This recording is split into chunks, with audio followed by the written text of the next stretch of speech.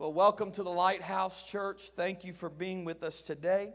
We welcome all of our guests that are with us here in person and those that are watching us online. We have people watching us today from Israel, from Ecuador, from Liverpool, from Pakistan, from Kuala Lumpur. I am telling you, people are watching all over the world, and God is doing something great. God's doing something great. Amen. Amen. So we welcome all of our guests that are with us today. I wanted to take a moment, and Pastor Helmuth has been doing the announcements the last few weeks, but I wanted to do them today. There was a couple of things I wanted to just bring to your attention and just talk to you about. And so I asked if I could do that. Well, I didn't ask. I just said I'm doing the announcements today. But we want to remind you that the food bank is open today, every Sunday from 12 to 2 o'clock, right after service. And we want you to take advantage of this ministry. This is a great ministry. And you can get there, just go right out the main doors to the left, and it's over in the corner of the building. Our Monday night prayer group meets every Monday night at 7 o'clock here in the sanctuary. If you are available to and you are able to, we encourage you to come and be a part of that prayer night. If you can't make it, pray where you're at 7 o'clock. And you don't have to be in the building. It's good if you can be, but if you can't, that's okay. Pray where you're at. Pray at home with your family. If you're on your job, maybe try to take your break at 7 o'clock and pray for a little bit. Or if you're driving, set an alarm and pray at that time if you're able to. Our Wednesday night gathering will be resuming this Wednesday night. And looking forward to kicking off the fall. And some of you are saying, Pastor, we're still in summer. Don't get rid of summer yet. We're not getting rid of summer yet. We're still summer here and summer there. But we want you all here if you can be. Summer is still here, but we are jumping back into the fall very quickly. And so our Wednesday night gathering will be starting back up this week at 6:30. And this is what I wanted to talk to you about and just encourage you that if you're available to be here, please be here for Wednesday nights. We are changing our Wednesday night format a little bit. We will still start at 6:30, but we're going to begin at 6:30 with prayer. And we're going to pray together for about 15 to 20 minutes or so, and then we're going to have worship, and then right around, I'm not going to tell you what time because some of y'all may not come till that time, but we're going to have prayer, we're going to have worship, and then we're going to have some teaching. And this will be between 6:30 and 7:30. Now, if the Lord moves and we want Him to take His time, we may go past 7:30. So for those of you that you are time sticklers and you say, Pastor, it's 7:30, time to go home. Well, you can leave if you need to, but we will just teach through. But we'll continue that kind of 6:30 to 7:30 on Wednesday nights, and we are calling this the Wednesday Gathering. So some have said Wednesday night Bible study, midweek service, here, there. Just everybody is on the same page, the Wednesday gathering. We're going to have prayer, worship, and then we're going to get into the Word. And we've got some great speakers and ministers and teachers over the next few weeks. And looking forward to hearing from these voices and these men and women of God. And so I hope that you will join us every Wednesday night if you can. The live stream will not be live on Wednesday until the speaker comes to the pulpit or to the podium or the stand, whatever we have that night for the speaker. So if you look for Wednesday night Bible study online and at 6:30 it's not there, just wait a little longer or come be with us in person. And it's a great time together. And I do want to say I appreciate our prayer team.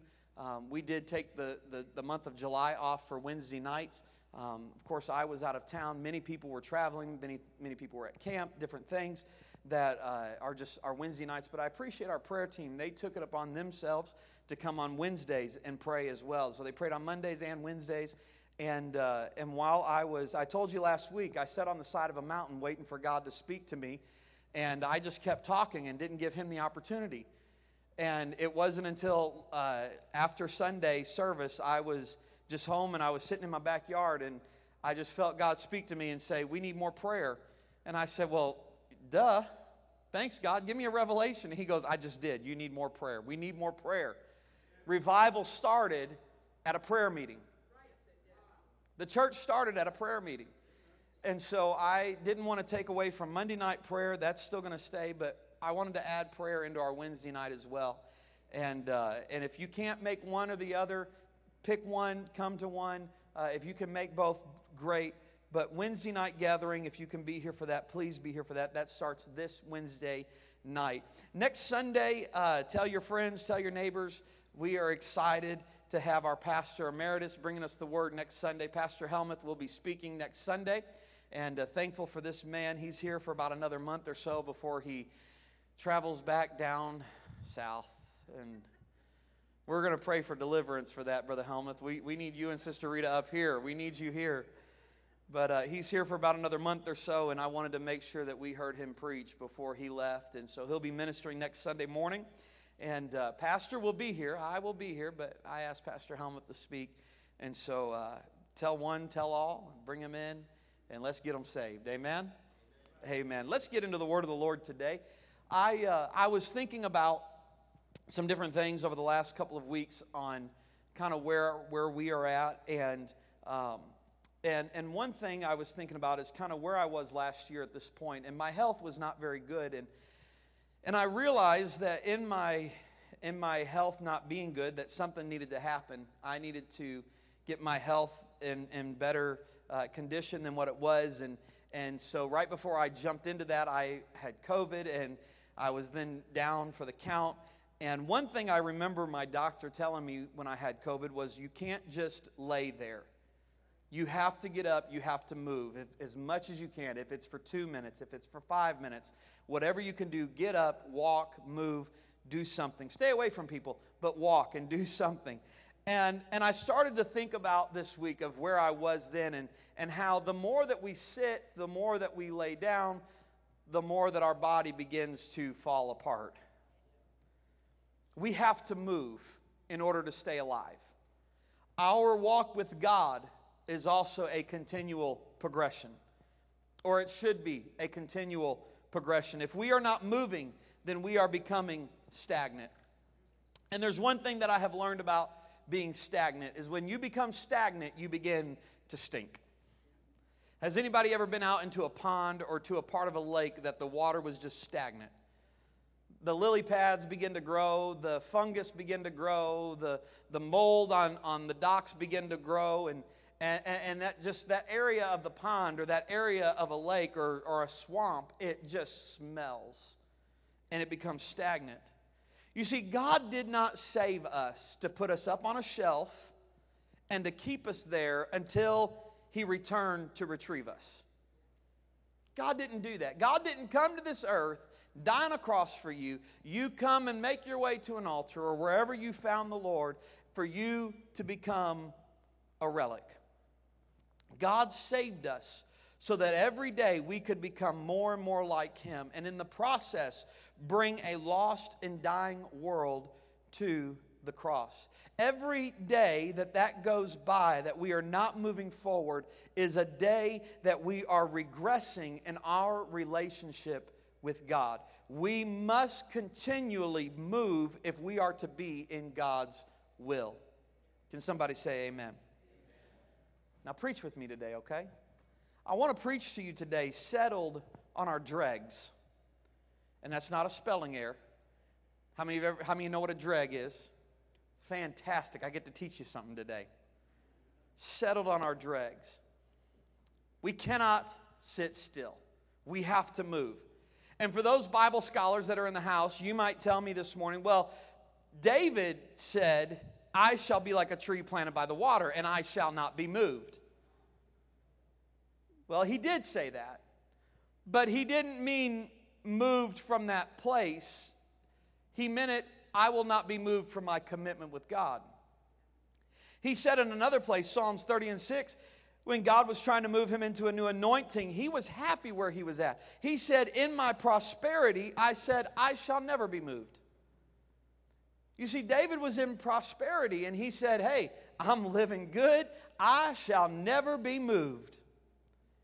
But then God moved him. And he realizes the error of his way. And in Psalms 10:6, the Bible says, he, the fool, hath said in his heart. David wrote this. He was talking about himself. He said, I was a fool because I said in my heart, I shall not be moved, for I shall never be in adversity. Ladies and gentlemen, we are going to go through adversity in this life. You can win that $1 billion jackpot right now, but you're still going to go through adversity.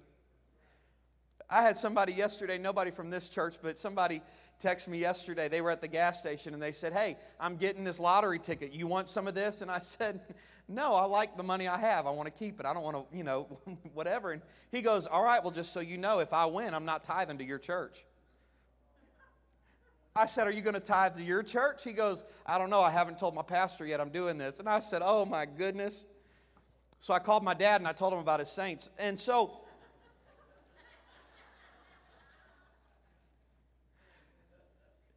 you see, even if you were to win that jackpot, you're going to face adversity because, like Pastor Helmut just said, somebody that you didn't even know is going to be related to you coming out of the woodwork going, hey, remember that time 28 years ago when I let you borrow $5 to get the snow cone and the elephant ear at the fair? The fair's going on this week. I know some of y'all about to go broke this week.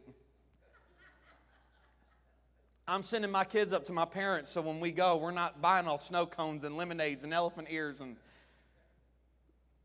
But even in adversity, or even when you're doing fine, you will go through adversity. David realized that when God was ready to move, some of you need to understand this, that when God is ready to move, He's going to move, whether you're with Him or not. David didn't want to move, and he realized that God was ready. I wasn't. I'm the fool. You see, God is a moving God. Another Bible scholar can tell me after church, well, Pastor, the Bible also said to be still and know that I am God. Yes, God said that. But every time God has told His people to be still, it was only because He was trying to open a door in front of them. And it was soon after the door was open, He said, now you can move forward. He made them stand still while He parted the Red Sea, and then He said, go forward. God made them walk around a mountain for a few days while He prepared a road through the nations. And He said, okay, you've come past this mountain long enough. Now go northward. He told the Israelites to be still while He fought the Ammonites, the Moabites, and the children of Mount Seir. But then He said, now you move in and you recover the spoils. I'm telling you that God is never pleased when we find a plateau that we like and we sit there while He's trying to get us to move forward. Have you ever been shopping on the day after Thanksgiving? And all the crazies come out? Have you ever been at Walmart and you're waiting for them to rip the plastic off of the skid that's there so that you can start grabbing those Black Friday deals? And the person that's in front of you is not as excited about that deal as you are. And you're trying to get that pillow that is normally $45, it's only $32, and you're trying to get that down pillow. And that person is just standing there watching everything, and you're saying, move out of the way. I got to get this pillow for $9 less than what I would normally pay. You want people to move. God is saying, hey, you got to this place. Stop stopping. Keep moving. He's not pleased when we find a place and we just say, okay, I think this is good. I like the view from here. I'm going to settle here. God is a moving God. In Genesis 1 and 2, the very first scriptures in the Bible, in the beginning, this is how creation is described. In the beginning, God created the heavens and the earth. The earth was without form and void, and darkness was upon the face of the deep. And the Spirit of God moved upon the face of the waters. Nothing happened until God moved. He created the heavens. He created the earth. The earth was without form. It was void. Darkness was upon the face of the deep. Nothing else was going on until the Spirit of God moved upon the face of the waters. And from the first day that God moved upon the face of the waters, God has not stopped moving. When Jesus was on the earth, he was continually moving. He would rest from time to time, but he was continually moving from place to place, from victory to victory, from mountaintop to mountaintop. He said, or Matthew tells us in 14:14, Jesus went forth. He saw a great multitude, and he was moved with compassion toward them, and he healed their sick. Well, Pastor, you can break that verse down and say, well, he was moved with compassion. It stirred his emotion. He moved. Yes, but God could have just stood there and just watched it. But he was moved to do something. God was moving, and he's not there. In Luke said, or Luke recorded these words. Jesus said, nevertheless, I must walk today, and I must walk tomorrow, and the day following, because it cannot be that a prophet perish out of Jerusalem. I'm sure they asked him, Jesus, where are you going? What are you doing, Jesus? This is a great place to start a church. Okay, then start a church. Well, we're not experienced. Neither was I. Start a church. Start a prayer meeting. Where are you going, Jesus? Well, I have to walk. I have to walk today. I'm going to have to walk tomorrow. And the next day, I have to move. I have to progress. I can't get comfortable where I'm at. I can't settle here. I have to walk. Jesus was always moving. He rested, but he moved. He'd rest, and he would move. We need rest, ladies and gentlemen. If you are constantly moving and going 6 different ways from here till sundown, you are going to burn yourself out. You need to take time to rest. But in your relationship with God, there is not time to rest. I have heard many people, and I've worked with many people, I've counseled with many people who have went through a trial in their life, and they said, Pastor, they were involved in the church, Pastor, I need a break for a few months and a few weeks, and you know what, that's great. And all of a sudden, they stopped coming to church, and I said, hey, where are you? Why haven't you been at church? What's going on? Well, I told you I needed a break. Yes, a break from maybe what you were doing, but not a break from God. If we took a break from God every time we were burned out, we'd be in trouble. We cannot take a break from God. If we're not moving, we're not in the will of God. If we're in the same place spiritually that we were 20 years ago, something is wrong. God forgive us if the sin of complacency and settledness settles into us. We have to understand, ladies and gentlemen, that God may not be moving in 2022 the same way He moved in 62 or 82 or 2002. It may be different for you. I talked about that a little bit last week. Some of you got saved under the hymns and the spiritual songs, and that's all you like. That's okay. But God also said, sing a new song. David told us, sing a new song unto the Lord. There's some songs, we were listening yesterday to the radio, and we were listening to the message or whatever it is on I like Southern Gospel on my radio station. When my wife gets in my truck, the first thing she does is turn it off the Southern Gospel. I said, what are you doing? She goes, I can't. I love Southern Gospel, but it's all that you ever listen to. Listen to some newer music. I said, I will when I want to. I'll just be honest with you. I'm not a big fan of all new music. There's some things in there, I gotta just dip my toe in the water a little bit and go, I'm not quite ready for that yet. Maybe in a few months or so. I'll be honest, I love the old songs. I love the hymns. You open up a hymnal and you just tell me the song, and 9 times out of 10, I can sing that song because that's what I grew up in. When we moved to Battle Creek, when we were in Louisville, Kentucky, I posted a video this week. Some of you have seen it on my Facebook of my grandmother leading our choir. I tell you, we had brass instruments, we had accordions, we had organ, we had piano, we had keyboards, we had drums, we had percussion. We even had a steel guitar in our choir, y'all. We had a banjo player in our choir. And not like that. I mean, this guy could pick it and get with it. He played that steel guitar, he played that banjo, and I tell you, we had church. But when we moved to Battle Creek, we had a grand piano that Sister Robbie played. Sister Robbie was, I think, in her early 70s when we came to Battle Creek. We had 2 accordion players, Sister Rosetta Cushman and Sister Alma Chadwick. They were both about 2 years younger than God. Sweet ladies, and they could cook. I tell you, they could cook. They could cook. They were our two accordion players. Brother Ray Rice was our acoustic guitar player. Brother Rice was about, I don't know, I think he was 78 when I met him 20 some odd years ago, and he was in his 90s, I think, when he passed away. He was, I tell you, our musicians, ladies and gentlemen, had played for almost 50 years in that church. Or it seemed like it, at least. We didn't have drums. My great-grandmother played the organ. We had an organ, we had a grand piano, we had a guitar player, and two accordions. And we didn't sing anything unless it was out of the Brown hymnal. That's what we sang. That's what I grew up on. But there came a time that we had to then progress, and we had to add some drums. We had to add a bass player. We had to add an electric guitar player. Sister Cushman passed away. Sister Chadwick passed away. Sister Bilbrey passed away. We had to get new life on the piano and new life. Well, we didn't bring the accordions back, but we put new life on the guitar. And we put, and that's just because nobody knew how to play them. But we had to bring new life.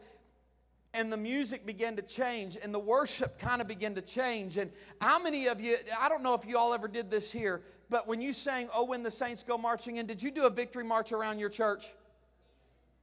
We did. Every time. And all the young people would look at each other. You going to start? You going to start? I want to start. No, you started last week. You going to start? You going to? And we'd do a victory march around the church.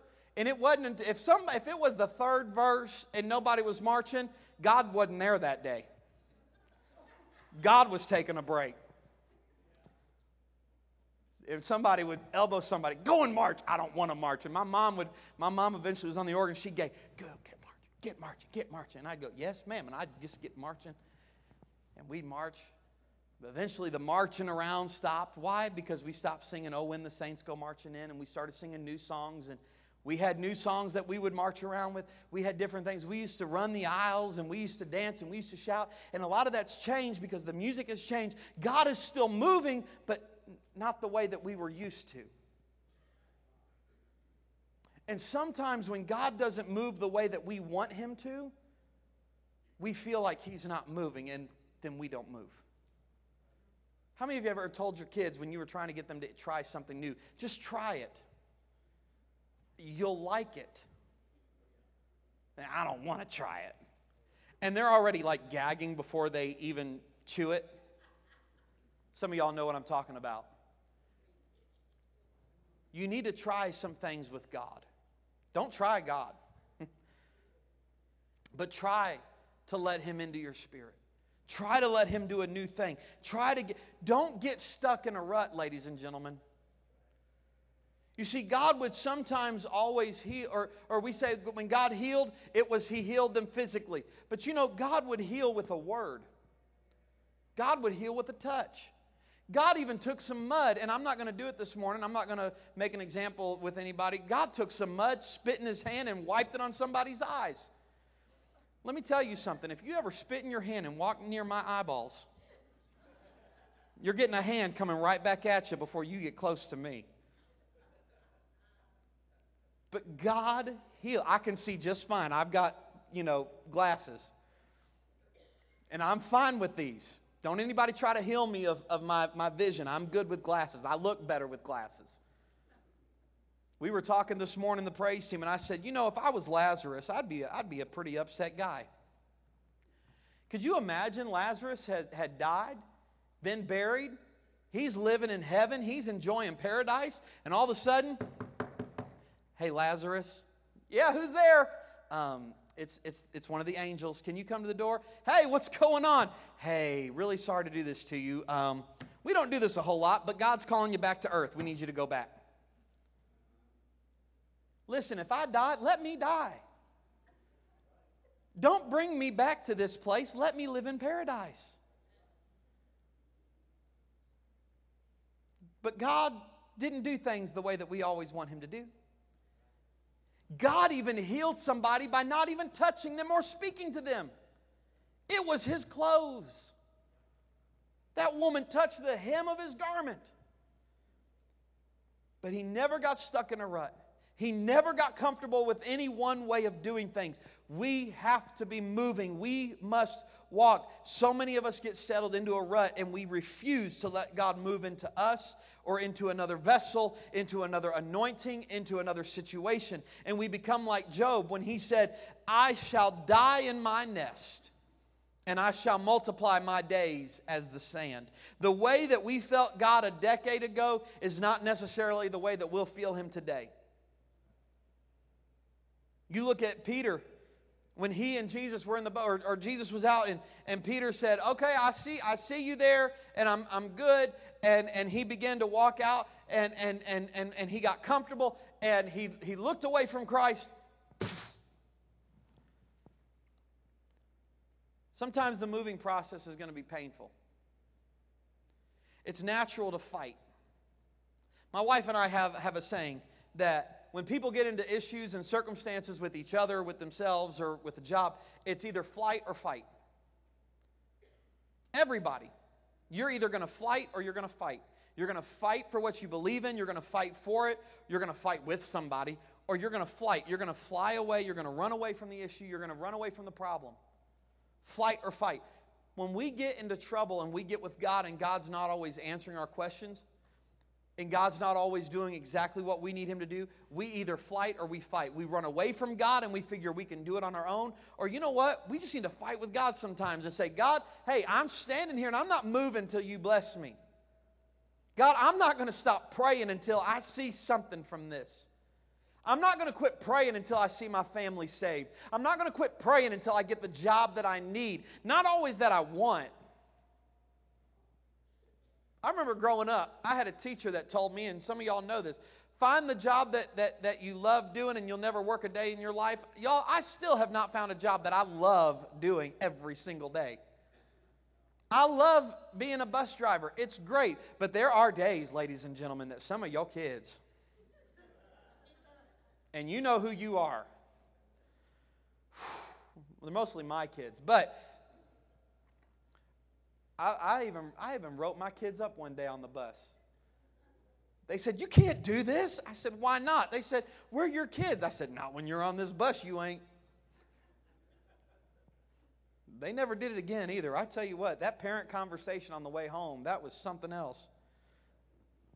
When your parent starts talking to themselves about you, you know that something's wrong. They said, Dad, you're crazy. I said, I know, you made me this way. And Jay said, well, you made me, so it came from somewhere.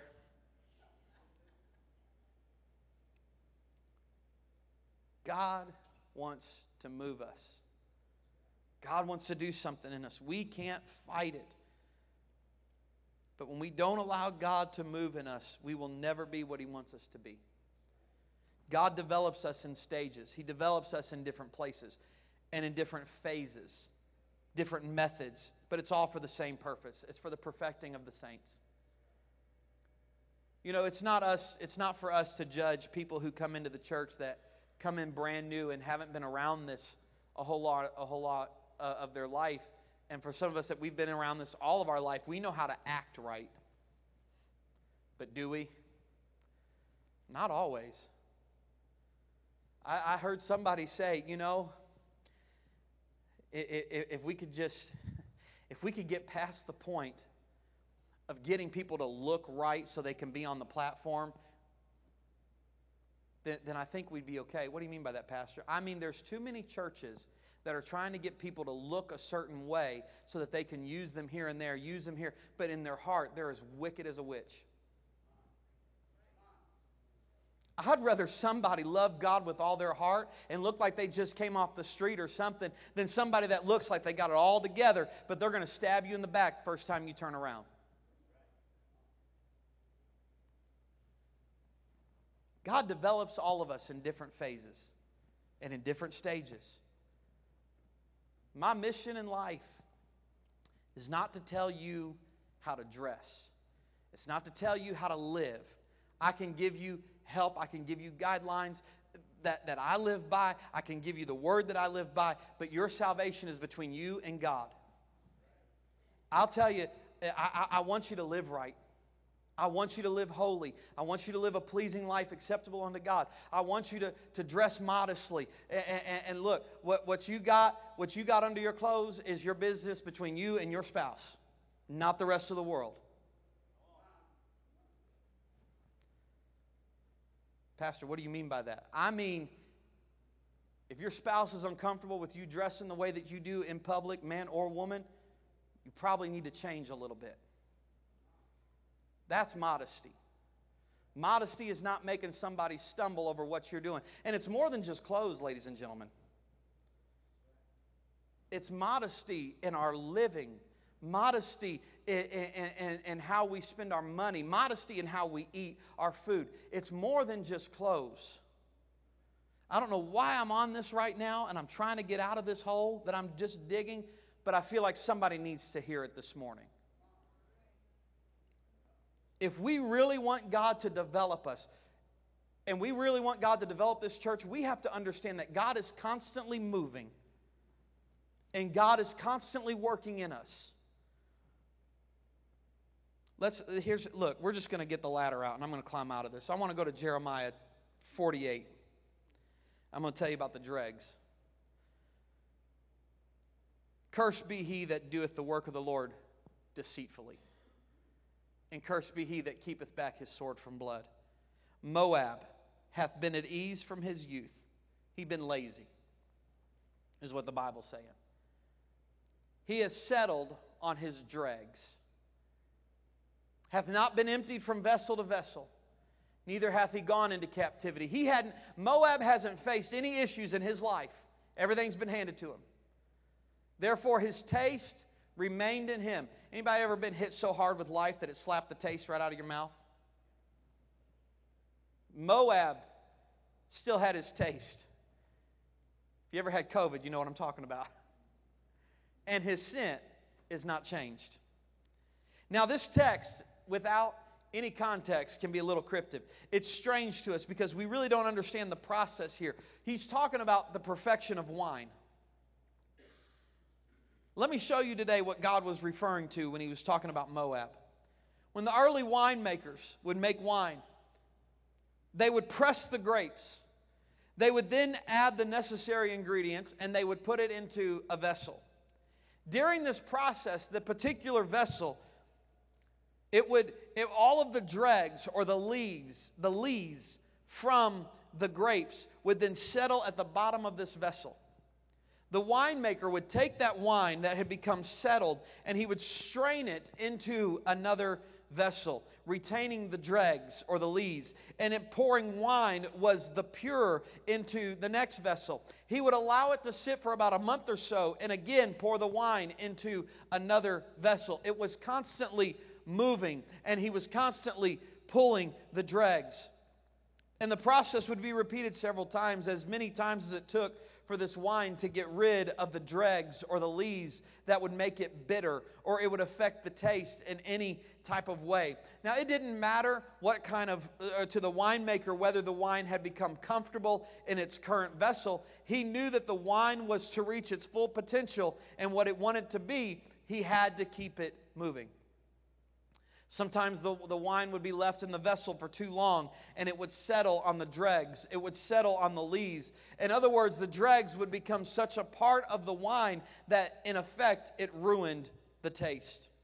It would smell good, but it tasted bad. It was what you kept to give the guest after the good wine was gone.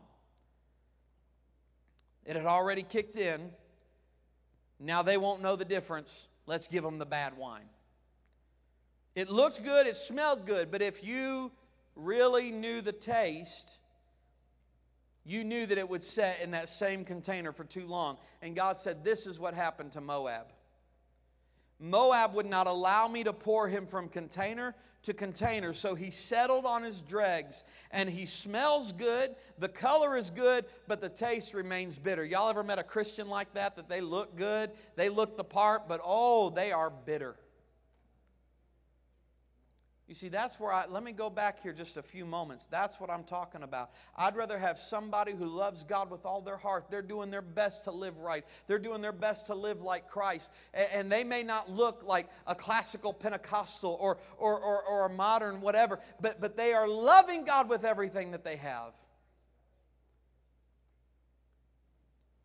He smells good.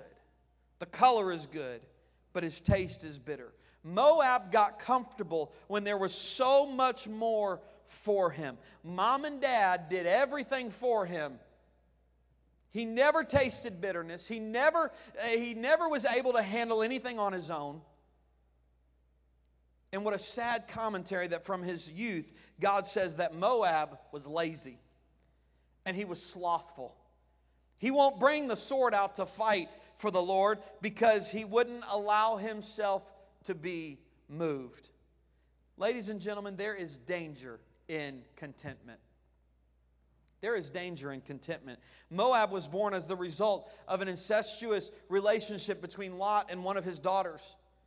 And the Bible says that from his youth, Moab had a life of ease. Mom and Dad made everything easy for him, or Mom or Dad. And he never had adversity in his life. He had things the way that he wanted. And if he didn't get the things that he wanted, he would have thrown a fit. I read this morning, I still read the Sunday morning newspaper comics. I do. I remember as a kid, that was every Sunday morning. My papa would bring the newspaper to church. He'd give me the comic section, and I'd get to read it. This morning, I read, and it was Dennis the Menace, and I wish I would have had the graphic here. But Dennis's dad comes to him, and he says, "Dennis, what's the word that you use to get what you want?" And of course, we're all going to say, "Please." Dennis responded with, "I'm offended." You know, there's a lot of people in this world right now, especially in America, that are getting what they want because they just have to say, "I'm offended." You offended me. Well, what do you want from me? You should apologize. Is that really what you want? Because after I do that, are you really going to be happy? You see, Moab got whatever he wanted. What did he do? Was he offended? Did he throw a fit? Did he stomp his feet? Let me give you some parenting advice for new parents. Don't give in to your kids when they're throwing a fit in the middle of the store because they want something. Sorry, I shouldn't tell you how to parent. Let me tell you how I parent my kids, just in case they're with you. If my kids are ever throwing a fit in the middle of a store, you have every right to take them outside and tan their hide. Call me before you do, though, just so I know the context of what's happening. But Moab got what he wanted. He would get his way. He never had adversity. He never had problems. Never had to do anything that made him uncomfortable. And when God then tried to work with him, he adopted the same attitude. He said, "Oh, no, God, you're not moving me. I'm happy in the vessel that I'm in. I've gotten used to this vessel. It's very nice. You're not going to change me because I'm happy where I'm at." Moab was content. And I understand today that godliness with contentment is a great gain. But contentment with what I have materially is much different than being content in my walk with God. If you want God to bless you with your materials, be content with what you have. If you want God to bless you, don't be content in your walk with Him. I never want to be content, and I never should be content in my walk with God. God is a moving God, and we must be a moving people.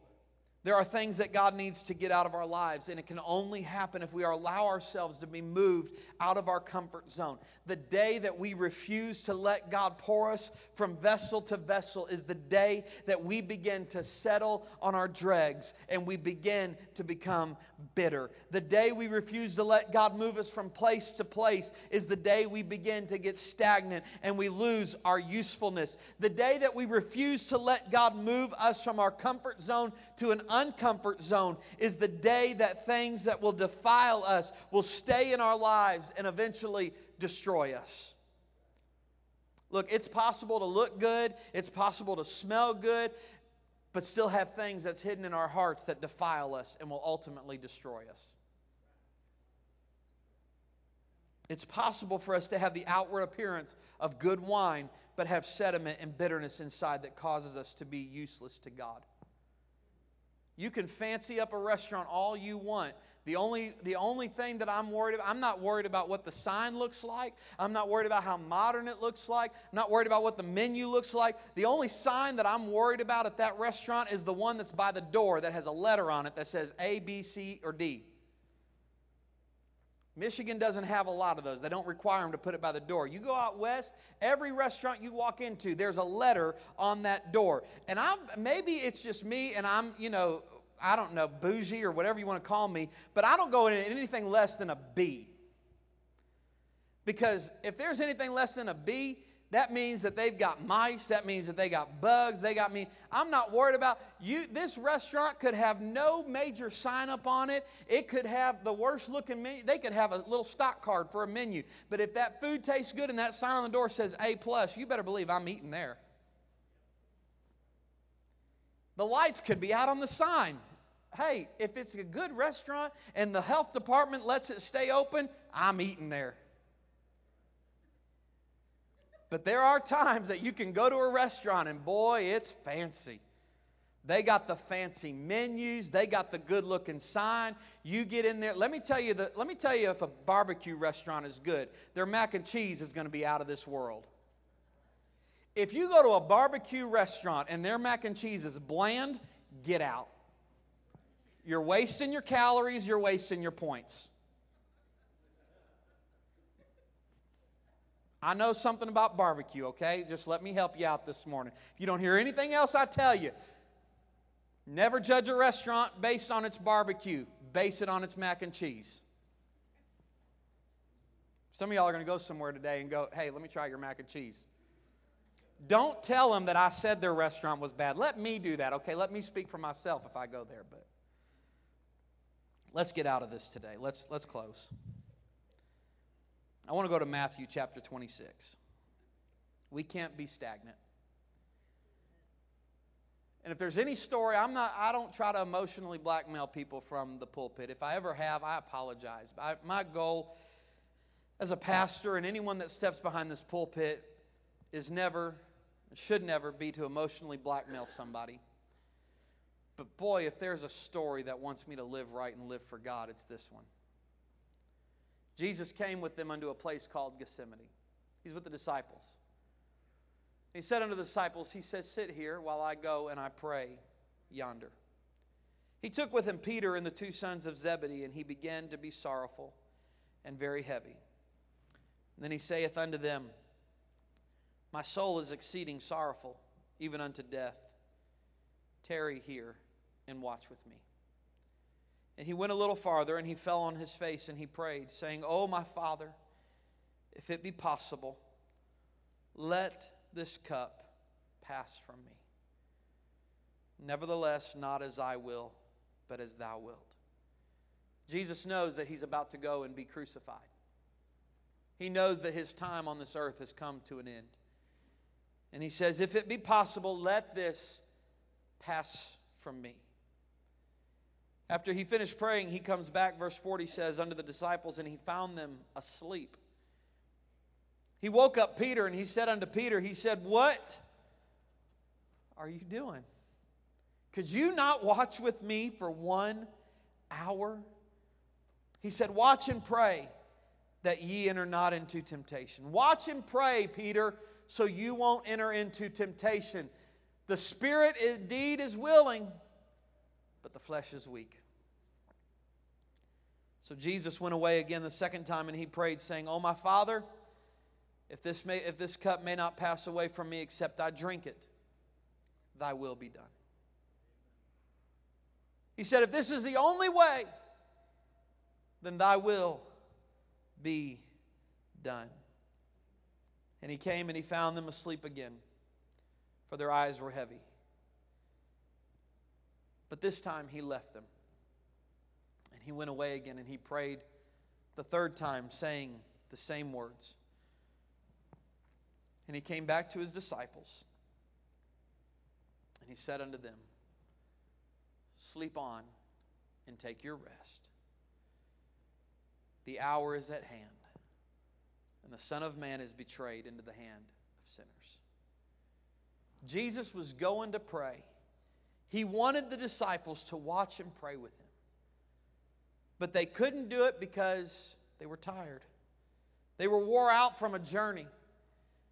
They have been following God for a long time, and they've seen Him heal the blind. They've seen Him raise the dead. They've seen Him take some fish and some loaves and feed the thousands of people. And they had become comfortable with what they had seen, and they had become pleased, and they had become content with where they were at with God.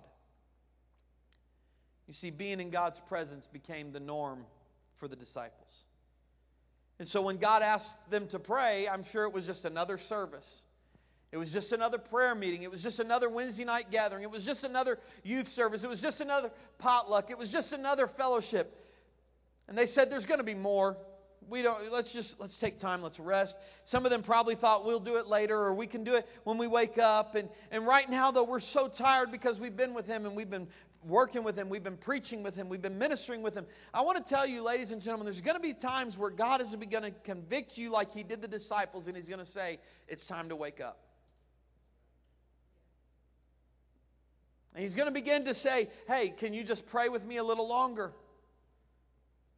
I need you to pray with me a little bit. I need you to help me out a little bit. I need you to wake up. Saints of God, let me tell you today and plead with you today that don't get comfortable where you're at, lest you spiritually fall asleep at your post. We need some saints of God that will man the post that they have been commissioned to. We need you to continue to press toward the mark. Well, Pastor, nobody's perfect. Absolutely not. Nobody is perfect. So then we shouldn't get comfortable with where we're at with God. Jesus tells the disciples on the third time, sleep on. See, Jesus is going to keep moving. Jesus is going to keep pressing forward. And whether you're on the train or not, He's going to keep moving.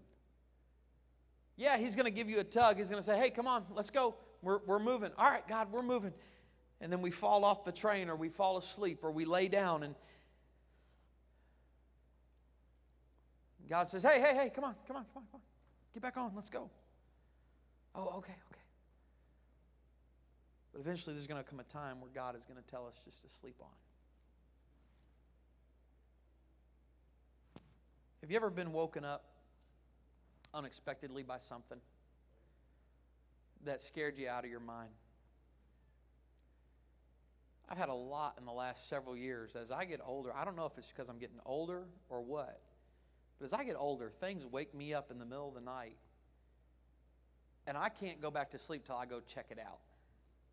Mostly because my wife won't let me. What was that noise? I don't know. Go back to sleep. It was one of the kids. Go check it out. Okay. But I'll tell you what, there's nothing worse than when you are sleeping so good.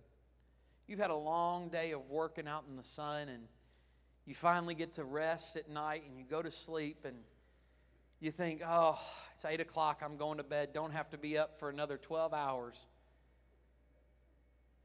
And before you know it, that alarm clock goes off, and you thought, I just went to sleep. Why? God, is it so early?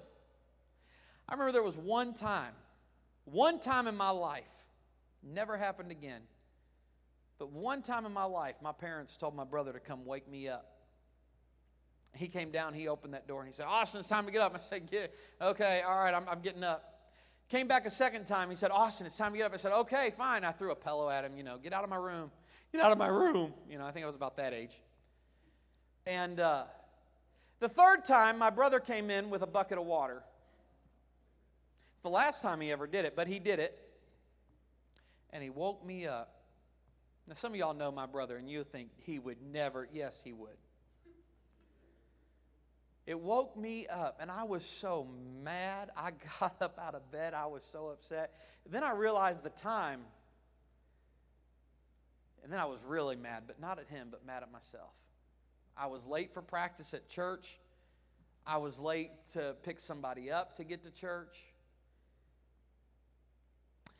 I don't want God to ever wake me up with a bucket of water. And then I realized that it's too late. Ladies and gentlemen, never let God tell you to sleep on. You could find yourself flat on your face looking around saying, what happened to my life? I never planned for my life to be like this. I never planned for my life to end up like this. I never planned for this to happen. What happened? I was just taking a little break from church. I was just taking a little break. I just needed a rest. And don't become stagnant. Don't get comfortable. Don't settle on the dregs. Let's stand together this morning. I wonder if there's some people today in this house that will come to this altar and ask God to renew your passion. Is there anybody today that will ask God for a fresh anointing today?